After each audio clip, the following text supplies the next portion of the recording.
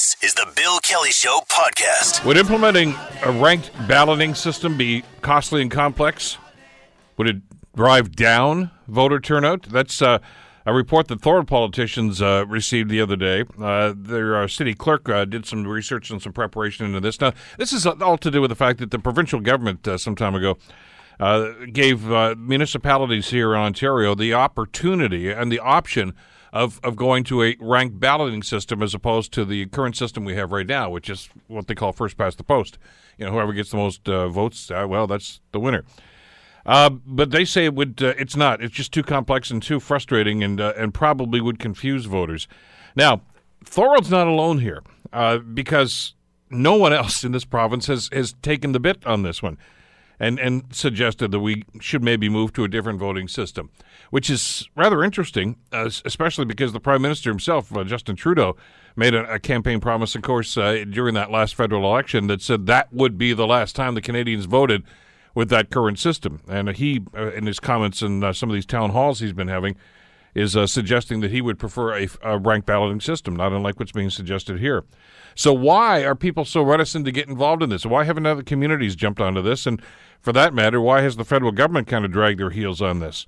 Let's bring Peter Graefe into the conversation, professor of political science at McMaster University here in Hamilton. Peter, thank you for the time. Good to have you with us today. My pleasure. We've talked about this for a long, long time now. There's a referendum in Ontario a couple of elections ago to perhaps move to a different kind of voting system too. What's the problem? Why is there so much pushback on this, Peter, every time somebody raises this issue? Well, I think for most people, it's about number 99 in their list of 100 things that are motivating them when they go to vote. The way you vote. I mean, it is important because if we changed the way we counted votes, we would have a different set of people representing us. So, I mean, it is important in terms of what our votes are translated into. But it's not top of mind for most people, and for a lot of people, it's something that's pretty complex, and so. In many cases, they'd rather stick with something they know than to try something new. Let's talk a little bit about the ranked balloting system, because there are some other options too. Of course, there's proportional representation and things of this nature, but ranked balloting seems to be kind of the flavor of the month. It seems to be the one that the Prime Minister is in favor of, and it's the one that was being proposed, at least by the provincial government when they went on there. Talk a little bit about how that system would work. Well, I mean, the idea of ranked balloting that's the municipalities can take on is that when you vote, rather than just putting an X beside one name, you'd actually make a list of preferences. So you'd say, this is my first choice, this is my second, this is my third. And if at the end of counting the votes, no one got more than 50% of the votes in terms of first choices, then they would take the votes of the last place candidate and say, okay, well, this person, only got like 2% of the votes, but who would those people's second choices be? And they'd keep going until one of the candidates got 50% of the votes. So, I mean, in Hamilton, I guess it was just last year, we had a by-election in Ward 7, I believe. That's right. Where the winner won with 19.7% of the total votes cast. And so in a situation like that, you might say, well, a ranked ballot system would give that person a bit more legitimacy because whoever would have won that could have said, well, at a certain point I got to 50%. It's not just 1 in 5 people who voted now get to have chosen who the member of city council is. And it was Donna Scully that won that election with, as you say, just over 19% of the vote. She may well have won it if this system had been in place. It just would have been a little more complex to actually get to that point then. Yeah, and in that way she would also then have a bit more legitimacy in the sense that she could say, yeah, I mean, I did get to 50%. I was actually people's, the closest you could say to the people's majority choice in this riding, as opposed to having people say, well, you only got 19% of the vote, and how does that give you a lot of legitimacy compared to someone who got just 18.6 or something like that. So in a way, ranked balloting, one of the things why people support it is that they feel that it gives a bit more legitimacy to the outcome. It ensures that whoever's elected at a certain point can speak to having the support of at least 50% of the people in the riding, although I mean, again, if you're putting together people's, second and third choices, it's a bit like if you go to the restaurant and they don't have the first two things you order, and then you get something. Did you really choose that? It's hard to say, but it does give that legitimacy. I mean, I think the other reason we're talking about it now is that there was a big push in Toronto after Rob Ford got elected to try and make sure that any anti-Rob Ford vote in the next mayoral election wouldn't get split. And so the way that the ranked ballot would work, of course, is that if you had 3 or 4 people running against Rob Ford, but they were really anti-Rob Ford candidates. Probably one of them would end up, beating him in the final round. But if you just had first past the post, Rob Ford getting 40% would do very well if, say, John Tory and Olivia Chow split the vote. I don't have the numbers here in front of me from the last municipal election here, but had this system be put in place, it probably would not have had a dramatic impact on the outcome of the municipal election here in Hamilton, because I think it's something like 75% of the people that got reelected, and all of them did, got more than 50% of the vote, which is kind of unusual. But so, are we overthinking this, Peter? That people are thinking, "Oh my God, this is going to be this huge dramatic change, and everybody's going to get blown out of their job, and it's going to be a brand new council, and it's complex, and it's not really that complex for the voter, is it?" No, I don't think so. I mean, most people at some point in their lives have to do a ranked list of preferences.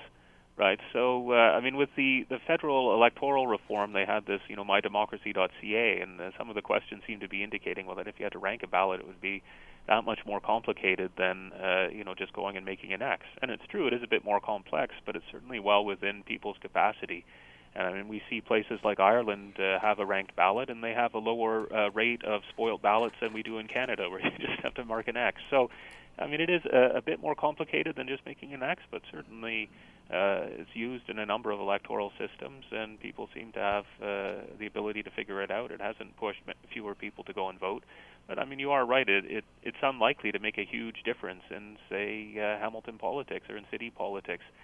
Where the sitting councillor has a big advantage of name recognition, even if they aren't a first choice, they might be second or third. And so I don't think this would necessarily really shake up city council, although without any experiments in any Ontario cities, it's hard to know whether that's going to be true or not. But my gut instinct is that it wouldn't have a huge impact in changing who we end up electing or reducing the incumbency advantage, which is, I think, a real problem in our elections. One of the things they do say, though, that one of the advantages that they seem to tout with this, though, Peter, is that it may encourage more people to actually get involved. Maybe one of the reasons why some of the incumbents here have such a wide margin of victory is because oftentimes they're only running against one or two people, as opposed to the by-election in which I forget there were 25 or 30 people running. I don't remember, some outlandish number. But at least if everybody thinks they got a shot at it, well, that's probably going to reduce those margins of victory. You might hope, but it was once said of Marvin Kaplan, and I'm not sure if this is true or not, because it was before my time, that he would give indications that he might not be running to encourage a lot of people to put their names forward. Because he knew who was likely to come out to vote for him. So provided the rest of the vote was split among a lot of candidates, he would do well in getting reelected. I don't know if that's true or not, but it would be a good strategy. Sure.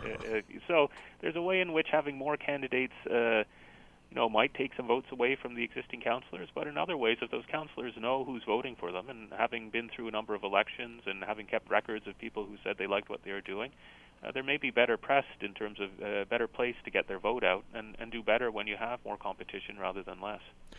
And let's talk about actually the impact it's going to have on voters. And I agree with you totally, by the way, that we do this every day in our lives. We rank everything. I'm a Tiger Cat fan, but if the Tiger Cats aren't in the Grey Cup, I pick a second team. I'm going to cheer for anybody but Ottawa or whatever the case might be. So we do this constantly. And as you say, you do it at a restaurant. And, sorry, we don't have that. Yeah, we're out of that or something. You make a second choice. But we seem to hesitate to do that politically. But we do it in our minds. But we don't seem to want to go to the trouble of actually doing this when we go to vote. But it's not that difficult. And I guess the other side of that coin, Peter, is you don't have to select 4 or 5. If you strongly feel that Peter Graefe is the guy that I want to vote for, you can just vote one person on the ballot. They don't say you have to vote for 3 or 4 other choices. That's right. In some systems they might insist you do, but you certainly don't have to do it that way. I think we've seen city clerks across the province not being that keen on changing the system. And I think part of it is related not to the complexity of marking the ballot, but the complexity of counting the ballots. And so on the one hand, you have municipalities like Hamilton that have invested in electronic ballot readers, which are just kind of like, Scantron sheets you might have had in a high school multiple choice test, some sort of, modern version. They may not work very well for having to do ranked ballots. So, that may be one aspect is the cost. The other is that counting the ballots is a bit more complicated because it's not just everyone sending in the tallies from their individual polls, you'd have to figure out, okay, well then who's last overall across the whole poll, and then knock them off and redistribute. So it's not something that's done instantly. In our municipal elections, when they close the polls, they hit a button on the machine and they get a ticker tape which says, a candidate X gets this and that and the other, and it's really fast to add up. Presumably, in Thorold, where the clerk was opposed to this change, she said it might take a month. I find that a bit hard to believe. But it might take a day or two, which is not in our traditions. But I suspect most people, except for the candidates themselves, aren't waiting with so much bated breath that they couldn't wait 24 or 36 hours to find out who the winner was.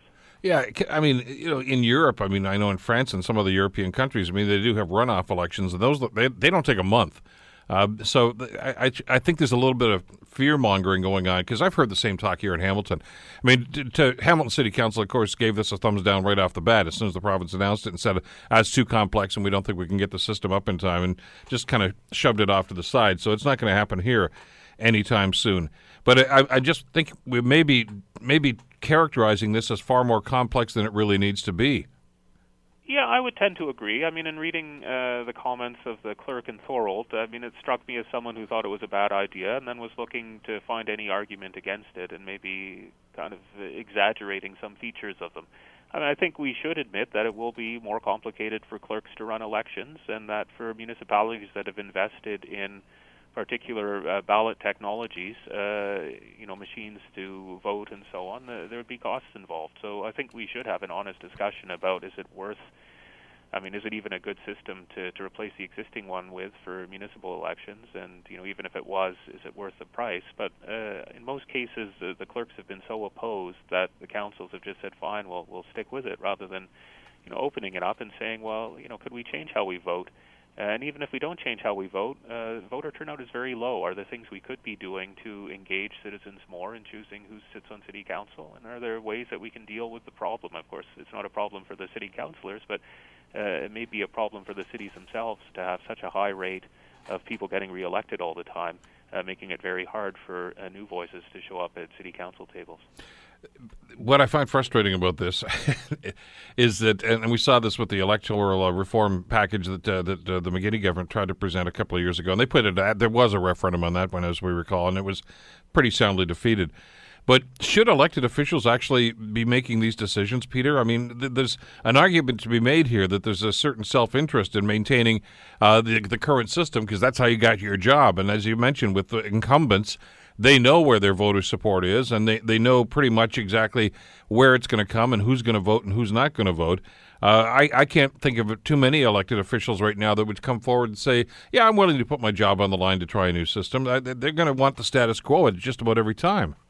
Yeah, I would agree. I think that's why in the provinces that have moved to referendums, it was usually after some kind of citizens' assembly, right? So in Ontario, they picked people at random to sit and sit around for a few weekends to hear about different systems and debate what would work or not work, and they came up with a proposal. Municipally, with the ward reform, I think we've seen our city council act dishonorably in engaging a consultant and then, in a sense, not accepting the report. But there, the appeal is to the Ontario Municipal Board if citizens feel that the council hasn't acted properly. So, I think there is a really obvious potential conflict of interest, and it would be nice if they thought of ways of dealing with it in terms of forms of consultation, open discussion, respecting the reports of consultants. They gave them a certain order of work. They gave them parameters in which they're meant to come up with the system. Well, then respect the professionalism of the people putting together. So, there are processes that could be followed, but it is very difficult for our municipal officials and also provincially, to respect that. And I think we saw that federally as well, where we had a parliamentary commission come forward with a report and a government really sneer at it rather than taking it seriously. Well, because there's always going to be some sense of subjectivity, isn't there? I know this happens in the States on a pretty regular basis. The Congress there, they actually draw the lines, of course, for the congressional districts there. And but the Republicans, of course, as you know, Peter, have been accused of the last little while is gerrymandering. In other words, we're drawing those lines so that the voter support is going to be there for them to get reelected time and time again. And the same sort of thing possibly could happen here. And you're right. I mean, with the boundaries, the ward boundary issue here in the city of Hamilton, for the council to actually take this report and say, never mind, we'll redraw these. We've got some suggestions on this. They shouldn't have any say in this. They shouldn't have any say in electoral reform either, because you're right. I think there's a blatant conflict of interest here. Yeah, I mean, in fairness to the councillors, I mean, I'd agree that there's blatant conflict of interest. There aren't a lot of off-the-shelf solutions for municipalities in terms of how you'd set up a system to discuss this and to do it properly. Certainly around ward boundaries. I mean, there are consultants in Ontario who are expert at this. They understand the law. They understand the regulations, and they do, I think, a good job within, the parameters that they're given by City Council. I mean, that's a model that I think worked well for the city if they'd only accepted the report and acted on it rather than questioning it. Mm-hmm. But on electoral systems themselves, it probably becomes a bit more complicated because, there's a variety of different choices that have to be made. Many of them haven't been experimented in the municipal level in Ontario. So it's hard to think of a good process, short of the provincial government maybe taking more of a leadership role in talking about what cities can and could do to engage with some of these reforms. Given the fact, though, Peter, that most municipal councils, and like you say, like there's 444 municipalities in Ontario, none of these guys have opted for a change in the voting system right now for a number of the reasons that you and I have been discussing over the last little while, rather. Plus, you've got the Prime Minister who also would like to see a change in the federal voting system, and we've seen the opposition that he's run into, not just from the opposition parties, but from public opinion polls and, frankly, from some people within his own party. Is this ever going to happen, or is this always going to just be some subject that always seems to come up at every election? It's the right thing to say, but nobody seems to want to act on it. Is that the conundrum we find ourselves in? Yeah, I mean, I think we are at a point of blockage where there's been a push for change, a number of referendums that were lost, but not necessarily a lot of confidence in the existing system. Plus, we have, I mean, in the case of Trudeau, I think you're maybe being a bit kind. I think ultimately he's decided he doesn't want to see a change in the system. Yeah. Doesn't want to be seen to be openly breaking his promise at the same time, and so there's a lot of back and forth. I mean, the difference isn't ranked balloting. The different solution that really was put forward was a form of proportional representation. Mm-hmm. So I mean, on the other hand, we see a lot more discussion of this. In the past, there's been pushes for proportional representation in the 1920s and the 1950s. They came, they went. We've been talking about this, I think, really for the past 15 years or so, since the British Columbia had their referendum on the single transferable vote. So it seems to be having more lasting power. I think people aren't happy with the existing system, but I don't think they've been quite convinced yet that they need to change and adopt another one. With that in mind, then, is this something that, I mean, I've got a couple of emails even this morning during our conversation saying, as you said right off the top of the conversation here, this is not front of mind for most voters. And there doesn't seem to be any desire for elected officials to get in this. Is this, if there's going to be a change, is it going to have to be done by a government that's going to impose this and say, by the way, this is the way we're voting from now on? I mean, I think there's many people who feel that way, and I mean, certainly we never had a referendum to accept our current systems of voting. Having said that, I mean, there's a legitimacy problem if a government goes unilaterally. I mean, I think the formula that was used federally, where you had a multi-party committee reflecting more or less the shares of votes that parties got in the last election, was actually a good way of finding a way to come to a solution that would be consensual. I mean, certainly New Zealand did go to a referendum when they changed their voting system in the 1980s, but others, such as Japan, have changed their system without a referendum. So, it remains to be seen whether the referendum would have to be the approach. I mean, I think the people who would like to see a change have begun to realize that voting on simply the change is generally not very successful in a referendum because it's difficult to explain what's going on. So in some ways you'd want to actually have a specific choice between the existing status quo system and some alternative as a way of framing the referendum, so people could choose kind of straight up what they prefer. We saw that with a ranked ballot in Prince Edward Island in a referendum back in the fall, where people in fact did vote for a proportional system, although with a very low rate of turnout in the referendum. So the government has decided not to honor the referendum. You're listening to The Bill Kelly Show, weekdays from 9 to noon on AM 900 CHML. What's going to happen with the Claremont access? It's been shut down since November, of course. The downbound lanes have anyway. because of the collapse of that wall, which actually started back in 2012, I guess. Well, they got an update of Public Works about this yesterday, and we're talking big bucks to try to get this thing fixed. Joining us to talk about this is Dan McKinnon, of course, the manager of Public Works for the City of Hamilton. Dan, thanks for the time. It's good to have you with us today. Morning, Bill. This is, if I could paraphrase Mr. Trump, huge, the repair bill for this thing. But let's talk a little bit about where you are with this project right now and what needs to be done. Well, we're still on target. We're optimistic that we'll be able to have all the works that are necessary right now done by the end of February, and we're looking to open up the downbound lanes by then. But essentially what's been going on since the start here is just inspecting all of the panels to see which ones are stable enough to remain in place. And for those that aren't, we're going to remove them. And then once we've done that, we have to scale the rock face behind it. And the challenge with this is it's very laborious. There's a lot of handwork here for anybody who's traveled the access and looked over to see what's going on. You'll see that basically the guys are rappelling to go on down and do the inspections. They have to, in a lot of cases, cut the edges of the panels, and then they have to be lifted out by a crane. So, there's about a half a dozen fellows working there, but it's just laborious because it's a lot of handwork. And because we had to do the inspections to identify which areas were stable and we felt we could leave, which ones need to come down. And then other areas we're going to leave in place, but we do have to stabilize them and reinforce them a little bit. So it's just a time-consuming process. So, but we're optimistic we'll have everything done by the end of February. We will be then bringing forward a report to council, hopefully in April, that talks to the longer-term strategy with respect to the escarpment face at the Claremont access, and kind of a longer-term plan, because we know we need to develop kind of a master plan for that section so that any future work is done in a proactive, planned way, as opposed to just letting it fail again and then having to respond in the way that we're doing right now. Dan, let's go back to the beginning. What actually caused this? I mean, anybody who has ever built a retaining wall on their property, it's a much smaller scale, obviously, would understand that over the passage of time, I mean, these things tend to give in. And is the earth pushing these things back? Is that what's going on?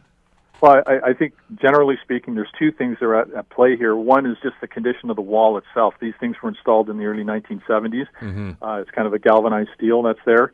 So I think most people would leave a piece of galvanized steel out for about 40 or 50 years and watch what happens to it. So the wall itself is deteriorating and starting to fail.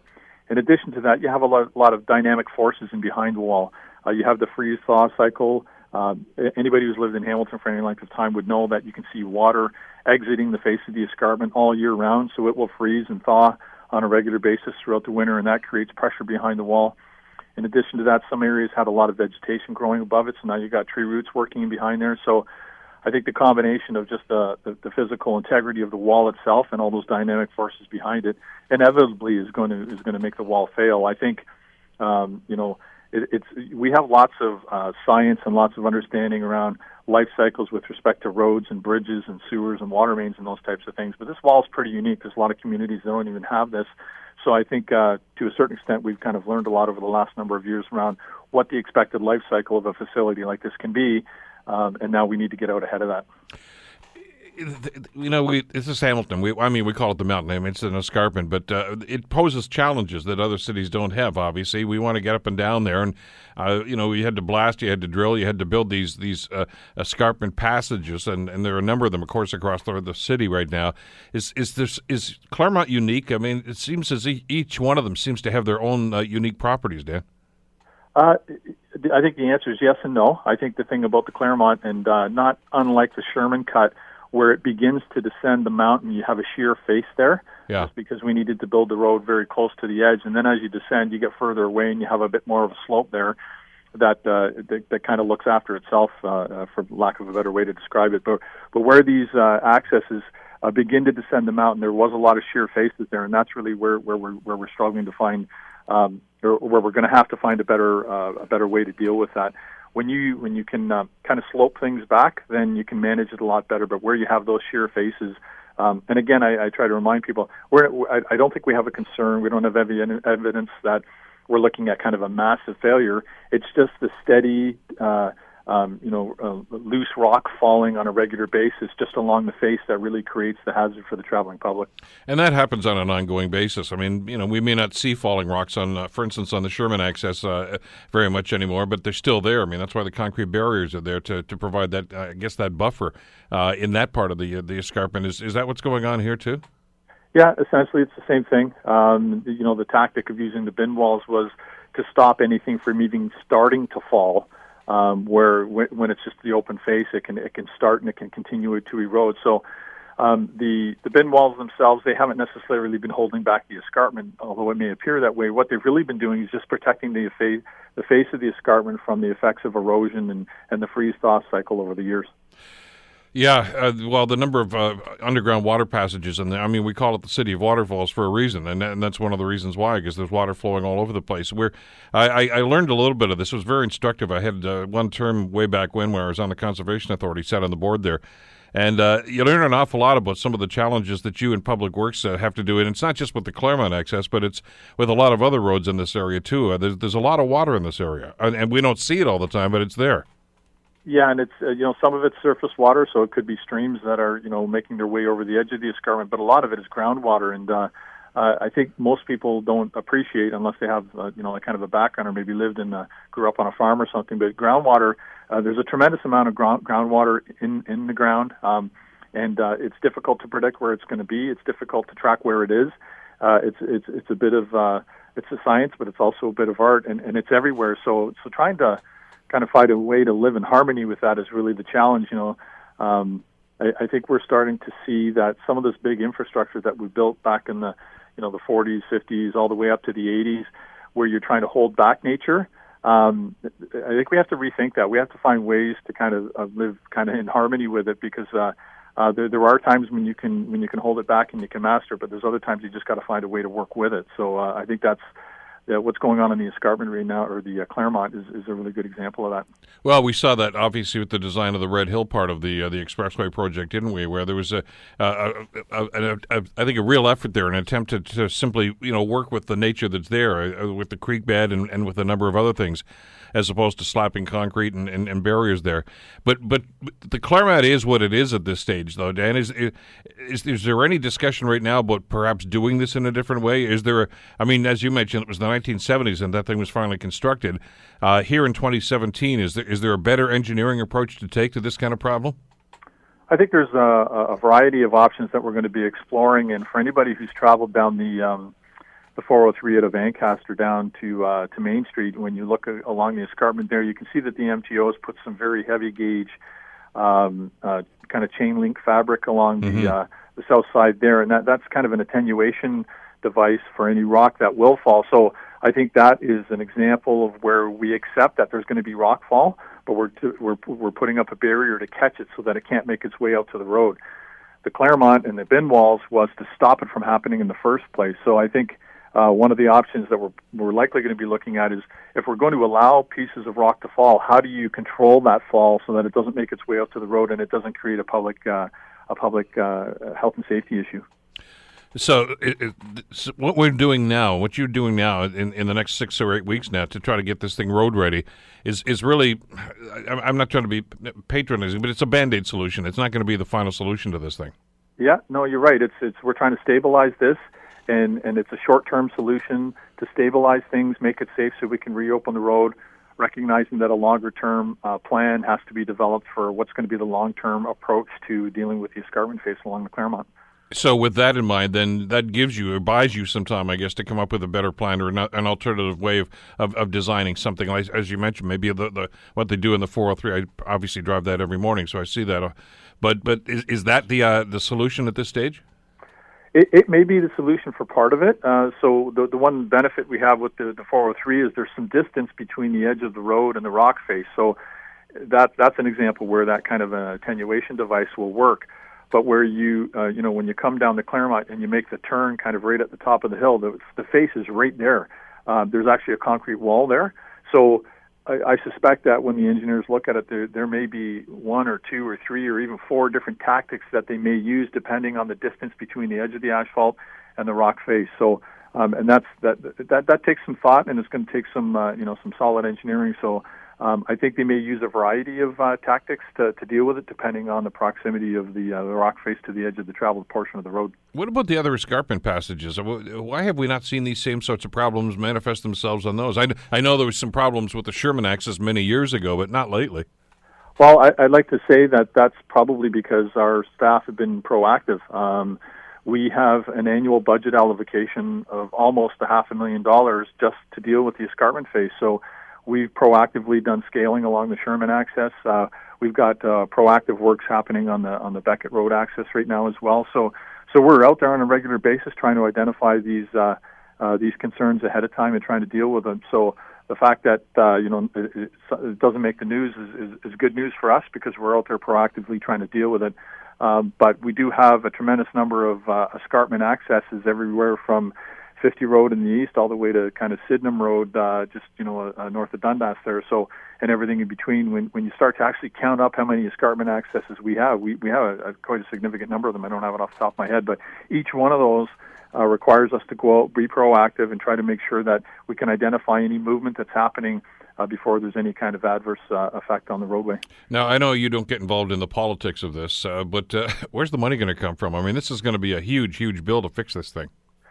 Yeah, so the update we gave to committee yesterday, we've spent about $350,000 to date just on this right now. We expect that we could spend up to another $700,000 on it over the next 6 weeks. And so we may be in for as much as $1 million just to deal with this situation right now. As far as the longer-term situation, again, I wouldn't want to speculate on the cost of that because it will really depend on what the engineers will identify as the most effective means of dealing with this. But as part of that analysis, they always look at the cost. I mean, we can't gold plate everything and just spend more money than we have. So we're going to try to find the most efficient and optimized way of dealing with this over the long term. All right, with every other project here comes opportunity. I mean, this road's been shut down technically since November, really, since you shut down the downbound lanes of this thing. There's been some talk about installing bike lanes on this particular access and others. Do you look at this as an opportunity to kind of reassess exactly what that road is going to be and how you're going to use it? At this point, no. There's no plans to do that. I mean, the bike lane would be kind of an independent discussion of this. It has been interesting to see that, I'm loath to say this out loud. We haven't received a ton of complaints. I have driven down some of the other accesses in the morning, so I can see that there has been, there's obviously more volume going down the other accesses, and that is having an adverse effect. I think the motoring public who's been using the Claremont historically over the years has been tremendously patient with us, and we very much appreciate that. But yeah, it is a bit of a learning experience for us to think about what could we do over the longer term with the Claremont. Can we maybe just reduce the number of lanes on a permanent basis? Would that help us? So all those things will be evaluated when we look to the to what the longer term solution is going to be. The more distance we can put between the edge of asphalt and the rock face, the better. So if maybe redesigning the Claremont, that might be one of the options that we look at over the longer term as well. Well, I was going to say, it's part of a long-term solution. I mean, one of the terms that gets bandied about right now is a road diet. In other words, shrinking the size of the road. Do you need all those lanes of traffic on that access now? Well, certainly it appears we can live without all of them because we're doing it, but now it becomes kind of a level of service issue. If that was going to be the permanent situation where we were not going to have any more downbound lanes, I think we'd probably get a lot more phone calls. I think people appreciate what we're dealing with right now, so they're being patient with us. But definitely, we'll look at the traffic patterns there, and we'll make a determination about whether or not we can live with a kind of a narrower roadway there. And by the way, to that end, it was 2012 when this whole scenario seemed to start, and there was a lane of traffic closed there for safety reasons. When you're finished at the end of February, are all lanes going to be open, or is that lane going to remain closed? No, my expectation is that lane that's been closed for the past number of years will remain closed. And depending on kind of our analysis, probably a month from now, hopefully we'll be able to reopen 2 of the lanes. But that's not a lock yet. We'll have to look at that when the time comes. All right. Is weather a factor here? I mean, this is probably the worst time of year for this to happen. I mean, you've got outside crews out there, and, well, I don't know. It's not going to be bitterly cold for the next little while, but do you anticipate that there could be delays due to weather, inclement weather? Absolutely. I mean, this is all handwork. These guys are rappelling along the side of the escarpment. You can just imagine how difficult that is. But the one thing I will say, and I'm going to knock on wood here, the weather forecast is looking pretty good for the next week or so, and it's been tremendously in our favor over the last couple of weeks. So would I want to be doing this in the winter if I had my choice? Absolutely not. If I had to pick a winter to do it, this January has actually been pretty good. You're listening to The Bill Kelly Show, weekdays from 9 to noon on AM 900 CHML. It's time for the Mayor's Town Hall with Hamilton Mayor Fred Eisenberger, who joins us here in studio. That's the first time we've had a session this year, so Happy New Year. First time we've had you back here. Happy New Year to you and all your listeners. 2017 is going to be an interesting year, no question. In very many ways it is. An awful lot of things going on here in the city that we want to talk about. We will do phone calls in just a little while. You know the numbers, of course, 905-645-3221. Star 9900 is the toll-free number. You can reach us by email, bkelly@900chml.com. and on Twitter at CHML Bill Kelly for your tweets, and we'll get the mayor to respond to those in just a couple of seconds. Listen, before we get into a lot of the civic issues, but I guess this is one too, I want to talk about this today. City of Hamilton Mayor Fred Eisenberger is one of only 2 mayors in North America to be shortlisted for the World Mayor 2016 project. The shortlist for the 2016 World Mayor Prize, which was released October 20th of last year, includes 15 mayors from around the world who, together with their communities, have made exceptional efforts to welcome refugees and integrate migrants into their communities. It's nice to be. It's going to sound like we're doing the Oscar speech. It's nice to be nominated, though, isn't it? Well, it's wonderful. Caught me quite by surprise. And you know what? To be truthful, the honor goes not to me, but for all the people that opened their arms and put time and effort into to making this happen out in our community. My role was just to embrace the idea, very early on and say that this is something we need to do. And, the rest of the work was done by many, many, many great people in our community, thousands of people, in fact, that in churches and in Wesley Urban Ministries and all of the folks out there that did such a terrific job of actually making it happen and putting it into effect. So, you know what? Thank you to the organization. I know we had a little fun with it yesterday. Mayor Nenshi in Calgary was actually brought it to my attention. I didn't know, and he was an honoree in 2014. And collectively, when we get together as the big city mayors, we ask him to wear a tiara. Because of that honor, just as a little bit of fun and self-deprecating, of course. And knowing the mayor, he'd do it too, wouldn't he? Well, you know what, and he's an interesting mayor, good mayor, actually, great mayor, good fun guy to know, and great sense of humor, and certainly doesn't take these kinds of accolades to heart. He really believes their community wins as opposed to individual wins. So I see it exactly the same way. Valentine's Day, February 14th, is when the winners will be announced in that. So we wish you luck on behalf of everybody. Yeah. But, we were just, when I saw this morning, we were talking about this in the newsroom a little bit earlier, and there was obviously a big deal made about the fact that the refugees were coming here at the time because it was a big news story right across the country. And, of course, Hamilton and Burlington, our friends across the Bay, also with a contribution toward that, too. But the fact that we haven't heard much about it since then kind of indicates that this is going pretty well. It is. I mean, there have been some challenges, as you might expect, for housing and employment, second language issues. The kids, when you meet the kids, and I've met many of them, they're just the happiest, thrilled, and quickly assimilating kids you could possibly imagine. Some of them have enormous talents. One young man is a great pianist. Bit of an ingenue that's at 12 years old, can play just about anything, and came from Iran and landed here and is now thriving, he and his family. That's what you want to see happen. Others are struggling a little bit more because of the language issues and employment issues, but all of them are happy to be in a safe, quiet and embracing and welcoming place like Canada or Hamilton. So they're doing well. I talked to a number of people. Actually, Adam Oldfield, that does the tech show with us here. You know Adam, of course, from FPM3 Marketing. And as part of the Rotary Club, he was at the Kathy Weaver School at Christmas time. Yep. And, of course, a number of the children of the refugee families are in that neighborhood and in that school, too. It was their first Christmas here in Canada. Yeah. It was a real thrill for them. And first Christmas, first snow, first freezing rain they've ever seen. There's a lot of firsts for them. And, what a delight to watch it happening to them. And the smiles on their faces are infectious. I mean, that's really what it's all about at the end of the day, is giving people an opportunity to have a decent, good quality of life and a safe and welcoming environment. And, certainly Hamilton has opened up its arms, and that's why I think we've been recognized as a community that embraces diversity and embraces immigration. Exactly. Well, as we mentioned, best of luck to you and all those involved in that program. We'll find out in a couple of weeks exactly who's going to win. Yep. Now, you mentioned that you were talking to Mayor Nenshi and the big city mayors, and I know that you get together on a pretty regular basis about this. And the topic, though, is the last time you guys talked, and I guess there's another meeting scheduled up in Ottawa not too far from now, is going to be about infrastructure and the federal government's responsibility, because there is a budget coming up. Mm-hmm. Friday, in fact, heading to Ottawa Thursday night for a robust and long meeting, I'm sure, on Friday to talk about infrastructure, transit, specifically in affordable housing, social housing.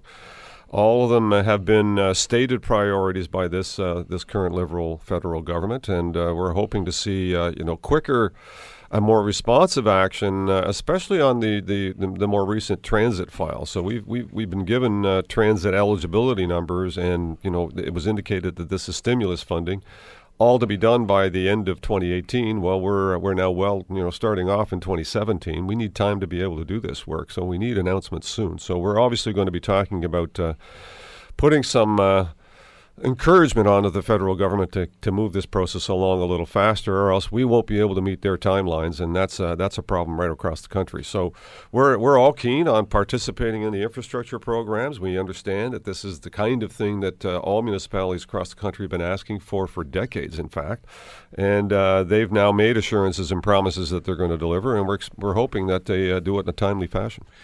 The key word here is sustainability. Yep. And I know that you've been talking about this for many, many years now, as have the other mayors. Because the government's always come back and say, well, we've spent X number of dollars on cities, but they're not sustainable programs. They last for a little while. Not everybody qualifies. Yep. And you compare that with what the United States and other G8 countries do, where there are sustainable pots of money that are going to be there for projects like this. That's really what you're shooting for. Absolutely. And you know what? And that really means a bit of a change in how, the income tax, is collected and distributed across the country. And you know what? Right now, it's a cap-in-hand approach.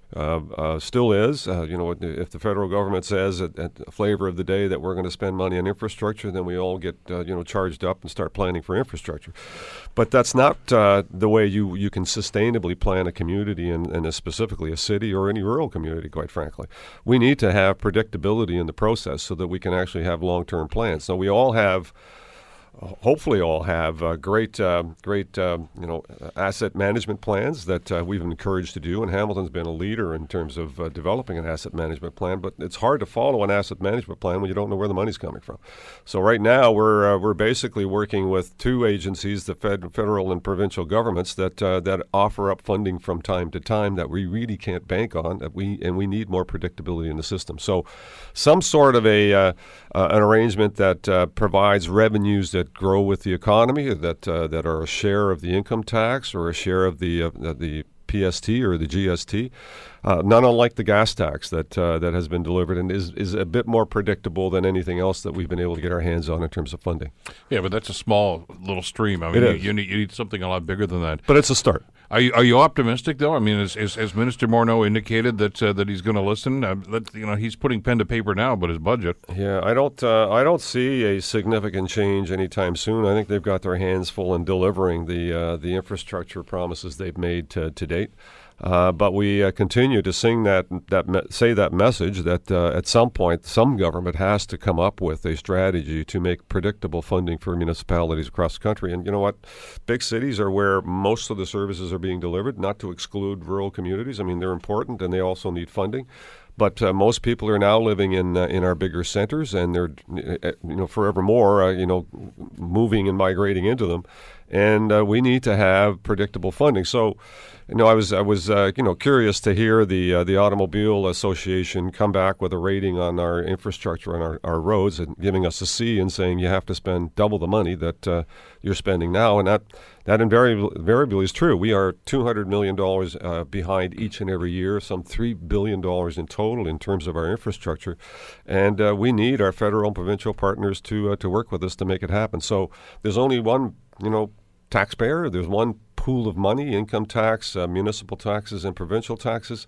How do we apportion those so that we can provide some predictability in this funding stream? Yeah, we're going to talk about that segment later on, but it's instructive to get that information. It's not news to you because you've been talking about your infrastructure deficit for quite some time. Mm-hmm. But as I saw that story, I thought, well, you should be talking to the federal government about this, not the cities.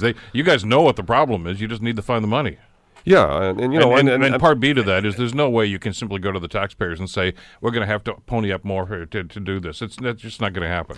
No, I mean politically, it's not doable. It's there's not a person that would stay elected. I think that when they're talking about tax increase, you know what, the nice thing is that we have a federal leader today that has said we're prepared to go into deficits to get this work done at a time when the interest rates are the lowest possible. Borrowing money is probably the most affordable thing for governments to do right now, and this infrastructure deficit is not going to go away. So it has to be dealt with in one manner or another. And municipalities have some responsibility. We have to do our part as well. This year, we added another half a point on the capital budget to do a little bit more. It's not enough, in my view. I think we should be doing somewhat more, but we cannot do it all, and we need our federal and provincial partners. So you'll meet up in Ottawa then with the other mayors. And, Ottawa on Friday. I bet I'm going to get a tiara on Friday, just as a forerunner to my. I'm sure Nancy will show up with his tiara and hand it over to me. I'm not sure if it fits the same way for me as it did for him. Well, there's a photo op for you. There you go. 905-645-3221, the number. bkelly@900chml.com is the email, and on Twitter @CHML Bill Kelly. Your questions, your comments for Hamilton Mayor Fred Eisenberger with the Town Hall. When we start looking at infrastructure, and you're going to be getting into some serious, I know you've started before Christmas, some serious discussions, though, when you get back from Ottawa about the budget here locally and what needs to be done. What are you looking at as priorities right now for the city for 2017? Well, I mean, the operating budget, we've done the capital budget, as you know. We passed that in December. And the priorities in that budget is really about how do we grow the economy and get on top of our infrastructure and in large measure get on top of the affordable housing issue. And I think those are the same parameters that we're going to look at the operating budget in. We want to be able to have enough money to do those important works, and economic development being at the top of the list in terms of our future revenue stream. So, as many have said in the past, we don't have a spending problem; we have a revenue problem, and that's as a result of lost commercial industrial tax base over the many decades, and getting that back is going to be a big challenge. One of the opportunities, actually, staring us in the face right now, is the U.S. steel lands. The surplus U.S. steel lands that could be turned into, immediate shovel-ready commercial industrial lands that we can land new businesses on today.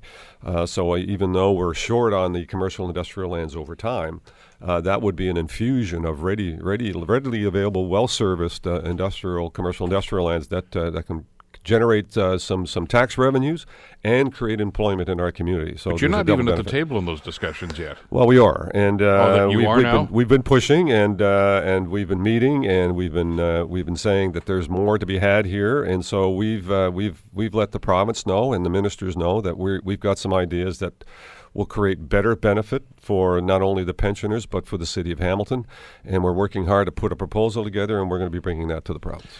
But who's going to own the land? I mean, because right now it's owned by U.S. Steel, obviously, and I understand the province's idea here about selling the land, et cetera, and putting some of the money towards pensions, and it all sounds wonderful to a point. But is the city a willing buyer at this stage? I mean, how do you fit into this? No, and there's not a proposed buyer in the scenario that they're laying out. They're proposing to create a public board that will oversee the disposition of those lands, and that's a good thing. I don't argue that that's an approach that needs to be taken. Our challenge is that they're taking a very short-term approach on this. So they're suggesting that within a 5-year window they can get all of these lands disposed of and put into reuse.